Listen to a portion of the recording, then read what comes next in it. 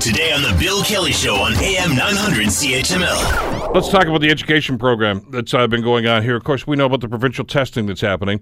Nearly two-thirds of public school students have failed to meet the Ontario standards for grade 6 mathematics this year.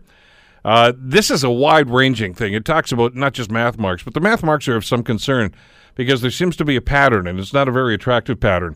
Joining us to talk about this is Manny Figueroa, who is the Director of Education for the Hamilton Wentworth District School Board.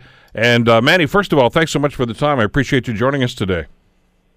Good morning, Bill. Thank you for inviting me. Let's get right to the crux of the matter. We'll talk about the math marks, and I know both the Catholic Board and the public boards have been evaluated in this whole thing. The numbers aren't very encouraging. What's going on, man? You've had a chance to look at some of these numbers. Yeah, Bill. You look at the numbers, and we continue to look at this as one important data set, and we continue to look at what's happened over the time with this key data set.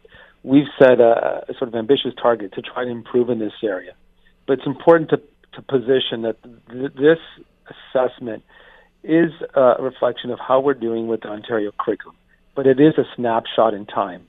But what's interesting is if you actually look at the data, especially in grade 6, we've gone up 1%, but what we try to track the data and look at it from a cohort perspective. So when we look back at the 12-13 and see that about only 48% met the provincial standard level 3, that group is the group that wrote it in grade 9, whether they're an academic and applied. And we aggregate that data, we see that cohort now, about 65% of the students, once they reach grade 9, actually met the provincial level. So we're wondering what's happening from the grade 3 assessment, the primary, and a drop in grade 6. But then when they get to grade 9, we're seeing that when we follow the cohort, that they're making improvements. So when we look at the data, we always have to look at it from, of course, we compare year to year. The caution of comparing year to year, it's a different group of students. But what's more important is what do we learn from this data that then drives what we're doing differently to try to get more students achieving at this level. So that's just one way where it's an important way to remind people of how do you track it and follow that cohort. And we're seeing that provincially students are improving by the time they hit grade 9, but we're seeing that locally as well. And by the way, we should mention, when we talk about a 1% increase over the last time this evaluation was done, that may seem somewhat abstract to some of our listeners. That's about 30 students, and that's not insignificant. No, correct. Like when I speak about a cohort, you're right. It's you always need to put the data in perspective. So 1% equates to about 30 students. For us, it's we say, well, we always want to work towards continuous improvement.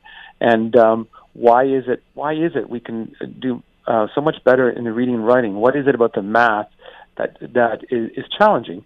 And I think you've heard from the ministry is actually asked to do a review of the math curriculum and also of the EQAO assessment. There's something there that it's a puzzle for people. For us, we say, regardless, it's an important data set. What is it we can learn around that cohort who just wrote? What are some trends, some strengths, and areas of focus that our educators need to focus on? And then over time, if we look at the assessment over a 3 to 5 year window, what are some system trends and patterns that might be emerging that now guide us as we move forward? We have to realize it is a snapshot in time, and EQA is one way that students demonstrate their learning. It is a performance task that is, for lack of a better term, paper and pencil. And we do encourage our educators to provide students with multiple ways to demonstrate their learning, not just in paper and pencil.